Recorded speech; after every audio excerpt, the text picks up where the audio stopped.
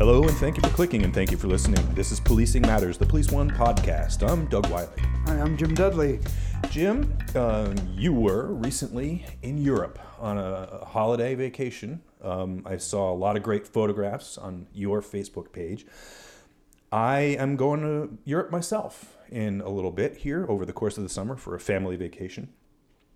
When departing, you go through TSA, and when you're returning, you go through their version of TSA, the airport security throughout Europe. And I'm going to specify Western Europe because I know more about it than Eastern Europe. Right. Is just a significantly higher quality experience. I think that they're more efficient. I think that they're more effective. In researching the topic, I've discovered that they're much more highly trained and significantly better paid. I find that they are more polite, more professional, and to my understanding of it, looking at the way in which TSA routinely fails to find, all kinds of stuff in baggage, I think there was a stat: 90% of tests, 95% of tests conducted with firearms and other weapons failed to be seen by these people. Now, I don't want to disparage individuals, but the organization obviously is failing. Now, what do you think, that with your recent experience in Europe, what do you think the American airport security folks can learn from their European counterparts? I really think that the attitude and the professionalism of the screeners in Europe really contrasted with the TSA that we have in the United States. And I've been through a lot of airports in the last 5 years. And, there's varying degrees of how effective they are.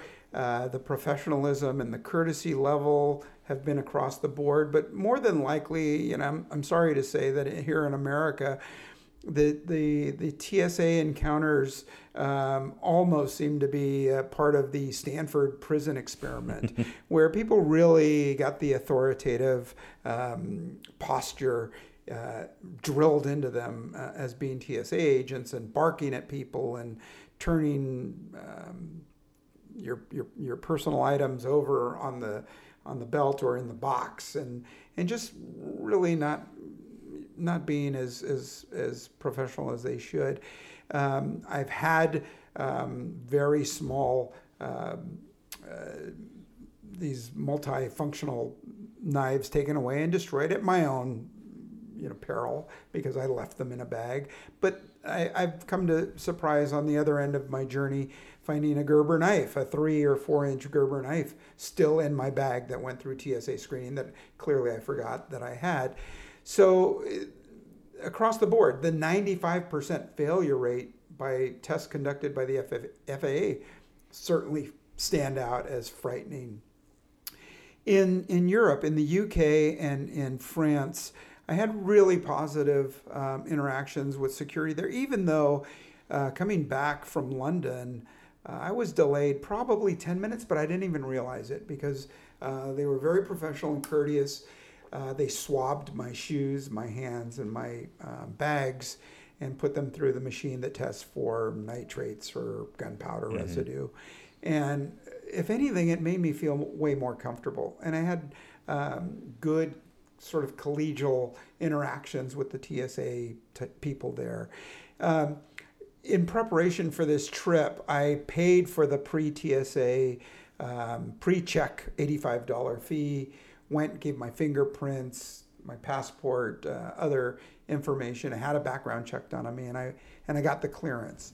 Unfortunately, a lot of people are paying for it and getting the extra clearance. But that was in anticipation of the drastically underfunded and understaffed TSA. Now, of course, Congress is going to fund, I think it's $34 million to the program, and give them another $28 million to make part-time screeners full-time. I hope training goes up with it. I hope the pay level goes up, and I hope there's consumer satisfaction surveys to show whether or not these people are doing a good job. And then I hope the FAA continues to do the tests. It's funny, but I remember 1979, 21-year-old rookie working at the San Francisco International Airport, and I was working on one of the piers, and a screener came over to me and said, "Officer, I think you need to see something." And I went over to the screen and I saw a suitcase and what appeared to be a hand grenade in the suitcase. And my eyes went round. The security officer pointed at this individual, and as I started to draw my firearm, he grabbed a chain around his neck and pulled up his FAA credentials. Of course, it was a test, unbeknownst to me, that we passed. But I can imagine in this day and age getting through with explosives or firearms or knives even. Don't forget that 9/11 happened by use of box cutters and not much more. So the threat is still out there. I hope TSA gets better, and I hope that we have a good travel summer. I do too. Obviously, I'm going to be traveling, so I hope it's a good travel summer. I think that you made the point about training, and I so often harp on training, but according to a CNN report, screeners in France are required to complete at least 60 hours of training before they may even begin work. According to CNN, screeners in this country are required for only 12 hours of training. One of the things that I noted when I was in Europe last, this is a few years ago, about 4 years ago, I find that they're very good at emulating at least a little bit the Israeli model of behavior observation. We are so focused on things, on objects, when really what you have to be focused on so many of the times, in so many cases, not just at TSA, but everywhere. If you read the book Left of Bang, it is all about watching behaviors. It's baselines and anomalies. When someone's there that doesn't belong there, or someone's not there that does belong there. And the facial tics that someone under a bit of stress, like, is about to commit an attack, the body language, the posture, all the things that cops are really good at, TSA is not good at. The TSA is really focused on objects, as you'd mentioned. You get this kind of screening of you're looking for gunpowder residue. Well, I've gone on trips where I've gone shooting and then gone to the airport with the bag that I had at the range. Now, there's almost certainly gunpowder residue on that bag, right? But that doesn't indicate nefarious intentions. That indicates someone who likes to go to the range every so often. So you have to take into account, and I call it the Israeli model because I think that they really were the ones who developed it, to take the use of surveillance cameras and people on the ground in radio coordination with the people who can see more from above, and having that refocus our TSA on people and not objects. Yeah, and I seem to think that in France and in the UK that biometrics are being used. So there are an array of ceiling-mounted cameras while you're waiting in the queue to go through security. I did make some notes that seemed like security managers were coming over to security individuals and pointing people out in the crowd, referring to an iPad or a tablet to indicate whatever behaviors that would warrant them being set aside, and they were.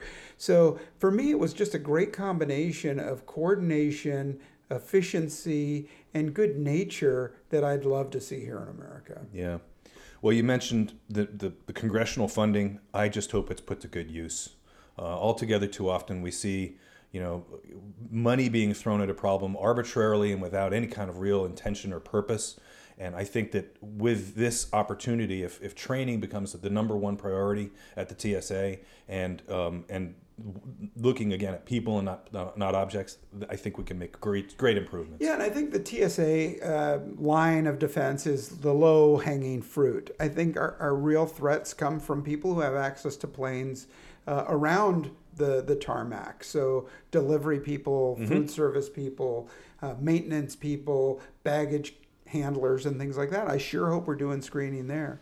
And I've got to say this too, on my travels, I don't know that we would put up with the level of security that here in America that we're seeing in Europe, where camouflage soldiers, not police officers, but soldiers, are walking three abreast with fully automatic weapons held in their hands and strapped on their arms. So here in America, people get upset when a law enforcement officer approaches with their hand on the butt of their gun during a car stop.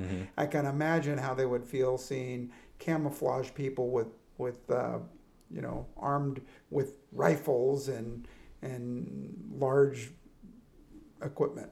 Well, I for one am all for it, but I think I might be the anomaly and not the baseline.